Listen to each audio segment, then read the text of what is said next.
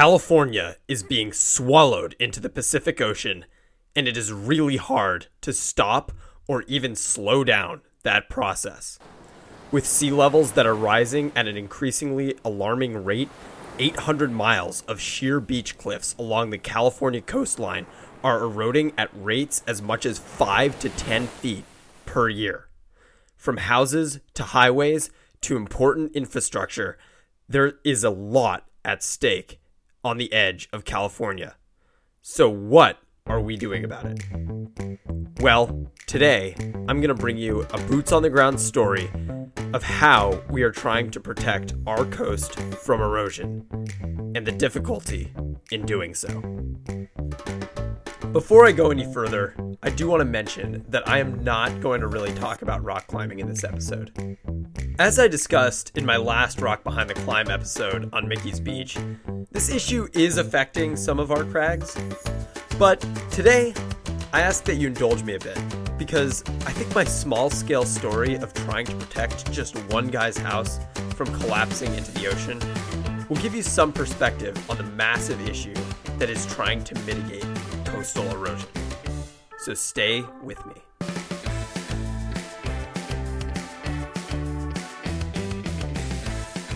So the project that I'm working on is for a single-story home built right on the edge of a beach cliff. About 15 years ago, the homeowner constructed a shotcrete-based seawall embedded into the existing bedrock to prevent erosion of the cliff and subsequently his house from collapsing into the ocean. About a year ago, though, my geotechnical engineering and geology consulting firm got a call that a huge cave had formed underneath the previously constructed seawall. Basically, the rock that the original seawall was constructed on top of was more erosive than the concrete wall above. So the ocean continued to carve into the rock underneath, burrowing a 4-foot high, 80-foot wide, and 26-foot deep sea cave underneath this guy's house. If we had let this cave get too much deeper, it could have seriously once again endangered the house from collapsing into the ocean. The first order of business here was to fill the cave with high-pressure shotcrete, or concrete that you can spray out of a hose. A couple months after the cave was infilled with shotcrete, our client secured the permit to begin working on the construction of a new seawall that we designed to protect from further undercutting. This is where I came into the project. As an engineer out in the field, my primary role on a project like this is to ensure that our design is being constructed correctly. In an ever-changing, evolving environment like this one, I am the guy on the ground to point out anything that doesn't make sense in the design in a constructability sense, and help make changes if necessary. In my line of work, there are a lot of assumptions made when designing structures in an ever-changing environment with variability within the construction contractor and high stakes. So they tend to send someone with engineering or geological knowledge to do the inspections, because the directives are never simple. So that's what brought me out to this project. But before I get any further, I want to take a step back and talk about why the California coast is eroding so quickly, and traditional ways in which people try to protect the coastal bluffs. So, a lot of the coastal bluffs are made up of marine terrace deposits. These are rocks that are comprised of sands and clays originally deposited by the ocean, and now make up the weak sedimentary rock near the shoreline. Through millions of years of tectonic action, these marine terrace deposits have been uplifted to form the coastal mountain ranges along the California coast. However, this doesn't explain why the cliffs are so sheer. This comes because of wave action from the ocean. Waves constantly bombard these weak sedimentary beach cliff rock formations at the bottom, eventually causing the entire cliff to shear off.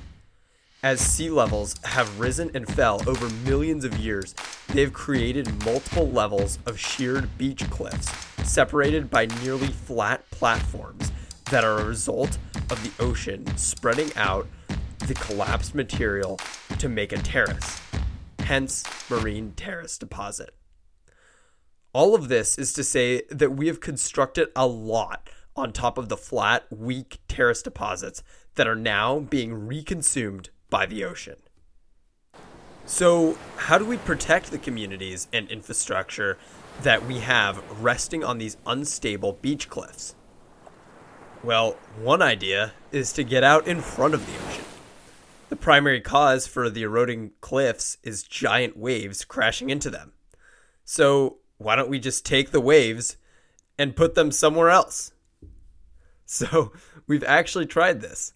There are structures called jetties and breakwaters, which are these barriers made out of giant rocks or chunks of concrete that extend out off the coast into the ocean, out to hopefully curb the wave action coming in.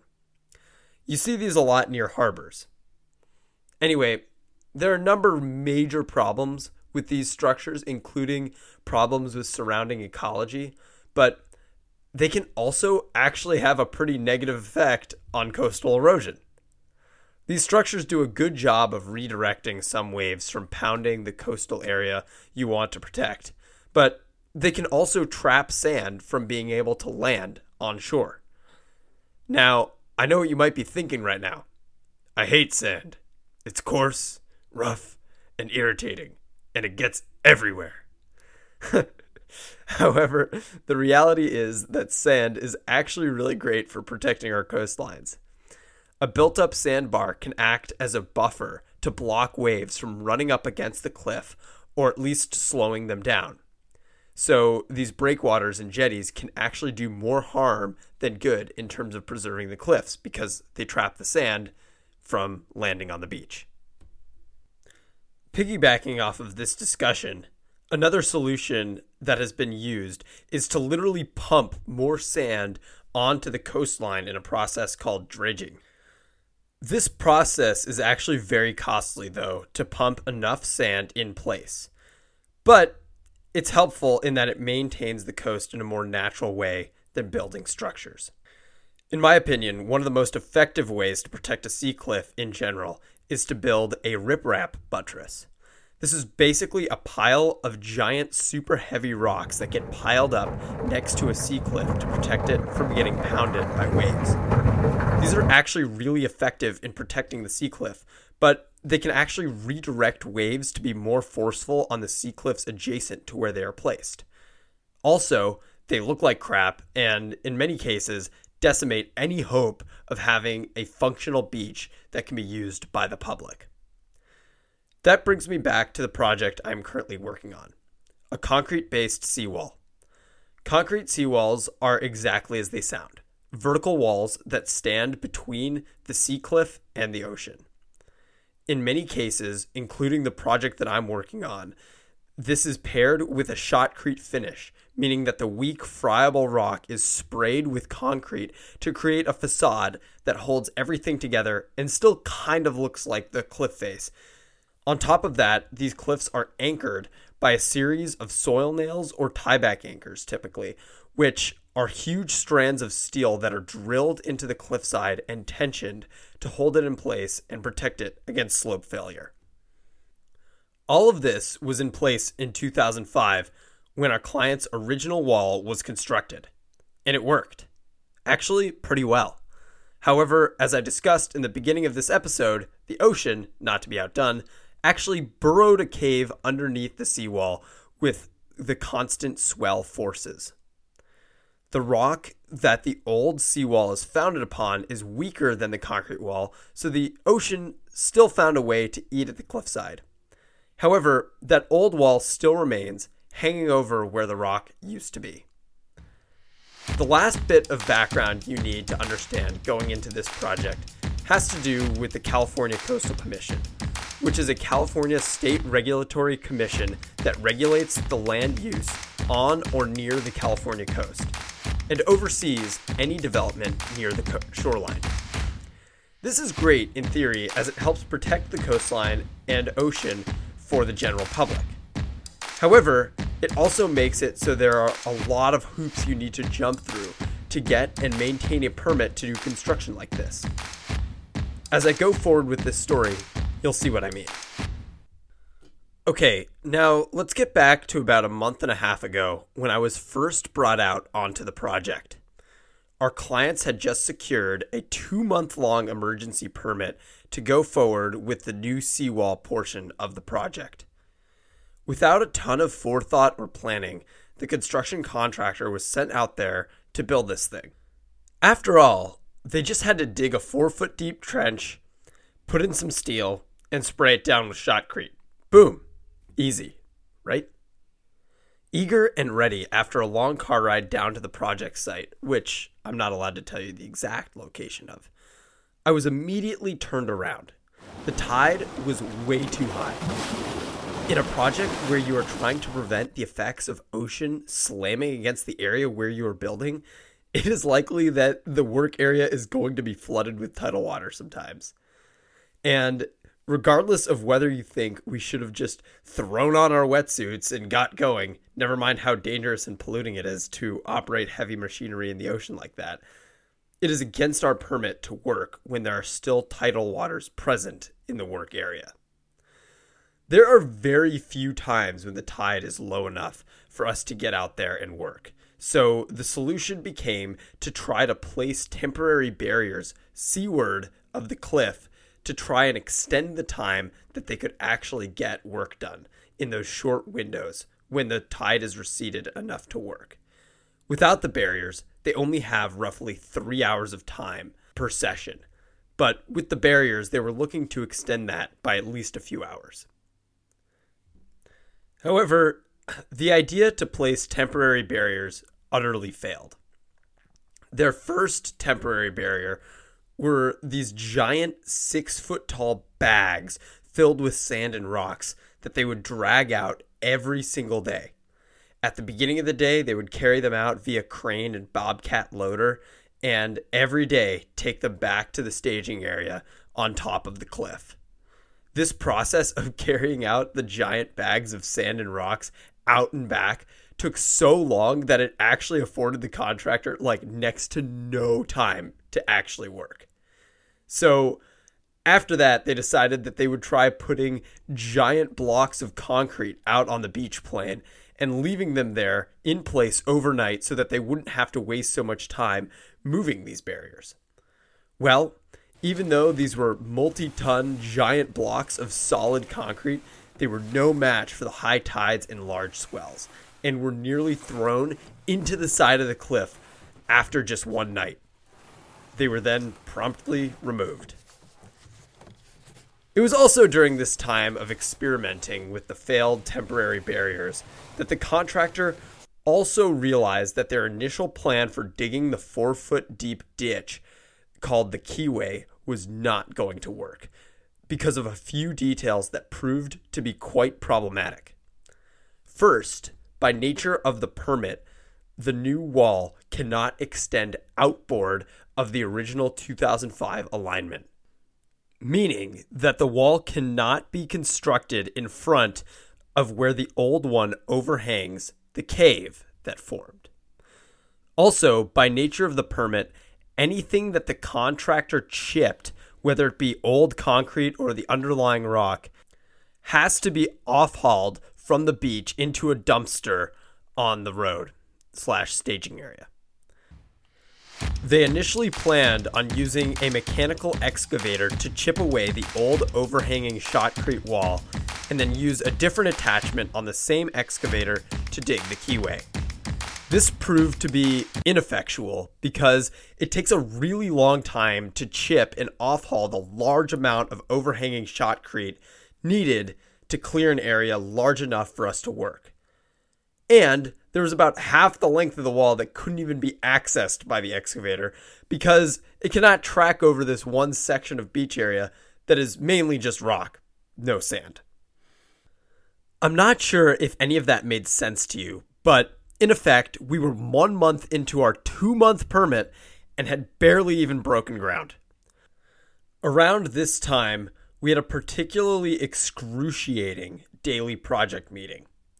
These meetings had transformed from simple daily check-ins to 2+ hour tirades with a lot of yelling and finger pointing. Anyway, I remember they were discussing another option for temporary protection from the tidal waters when I brought up that regardless of whether or not they fart around with another shoring system that probably won't work, and mind you, doesn't actually do anything to construct the wall, they do have time to at least get some stuff done with a bunch of guys with jackhammers and rock drills. Honestly, it's not really my place to comment on the means and methods in which this project gets done. But whatever. Things were getting ridiculous. Luckily, my point was taken well. So me and the now third site supervisor from the contractor devised a plan of attack where some workers would go ahead and pre-drill some pilot holes with rock drills to release the confinement in the rock. And then guys with jackhammers would come through and chip around those pilot holes to excavate the rest of the trench. We called this method the Swiss cheese method because the pre-drilling made the excavation area look like a block of Swiss cheese, kinda. Anyway, this worked actually pretty well, and soon enough we were making progress, especially as they continually sent more and more workers to aid with the operation. However, it may have been too little too late, because the reality is that we were only actually able to work for about 3 hours a day maximum. In fact, there have been entire weeks where the tide is too high to be able to work at all. On top of all of that, before we could continue to excavate downwards, each day had to be started with shoveling out all of the sand and rocks that collected in the keyway each night. So even with the revolutionary Swiss cheese method, progress had been slow. And that's not all. There are still battles over the constructability of the wall during our limited permit window. As of right now, we have a few sections of the wall mostly trenched to depth. No steel has been placed and no concrete has been shot, with our current permit ending in just a few days. Now, you may be thinking that the contractor is to blame and is inadequate. But the reality is that they weren't given a whole lot of time to prepare for this work because the permit was issued so close to the actual start date. In fact, we've had a number of other construction contractors check out the project and none of them have given any better ideas than what the current contractor is doing. And maybe you're thinking that the Coastal Commission is to blame by instituting too many regulations by making us jump through a lot of hoops during the permitting process. The reality is, though, that this project is freaking difficult, no matter how you slice it. Lucky for us, we have a client that is really committed financially to building this wall, because a project like this isn't cheap. And for what? The wall is designed to last maybe 15, 20 years. All of the prior infill, this wall, which is going to take much longer than expected, and a number of the tieback anchors, is all just for another 15 years. Now, you might be thinking to yourself, is it worth it? I mean, obviously for this guy, it is. He gets another 15 years in his beautiful home. But is any coastal remediation worth it if we, the public, are the ones who have to pay for it? I mean, this is a stretch of 80 feet among 800 miles of bluff on just the California coast.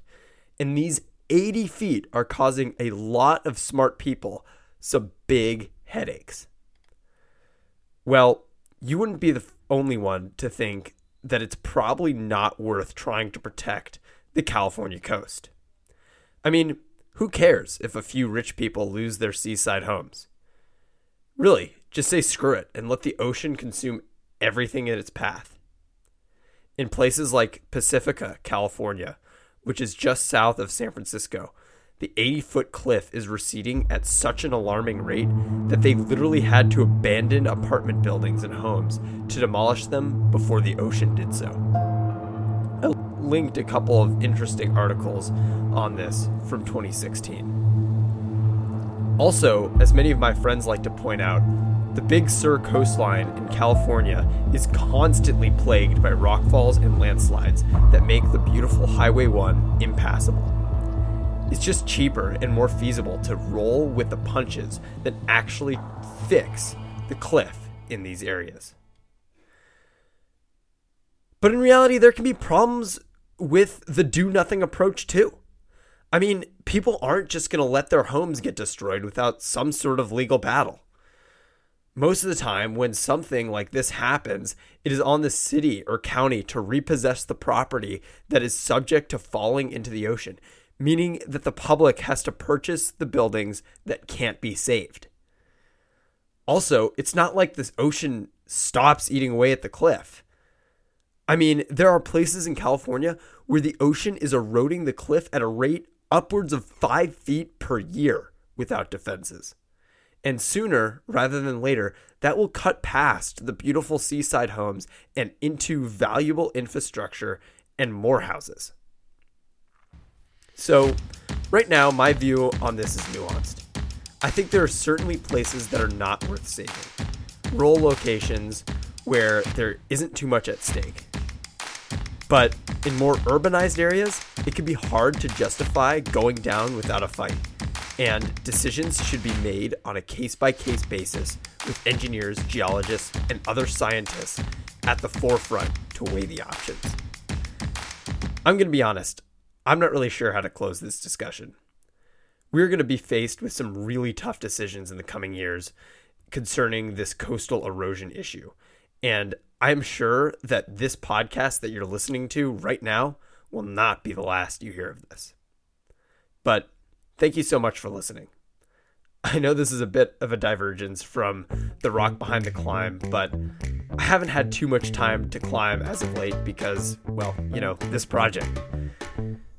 But please let me know if you like this episode, and especially if you're curious to hear how we finally get this wall completed. A part of the story that I don't even know yet. Otherwise, thank you so much for listening, and I'll catch you on the next one. Jazzhammer, out.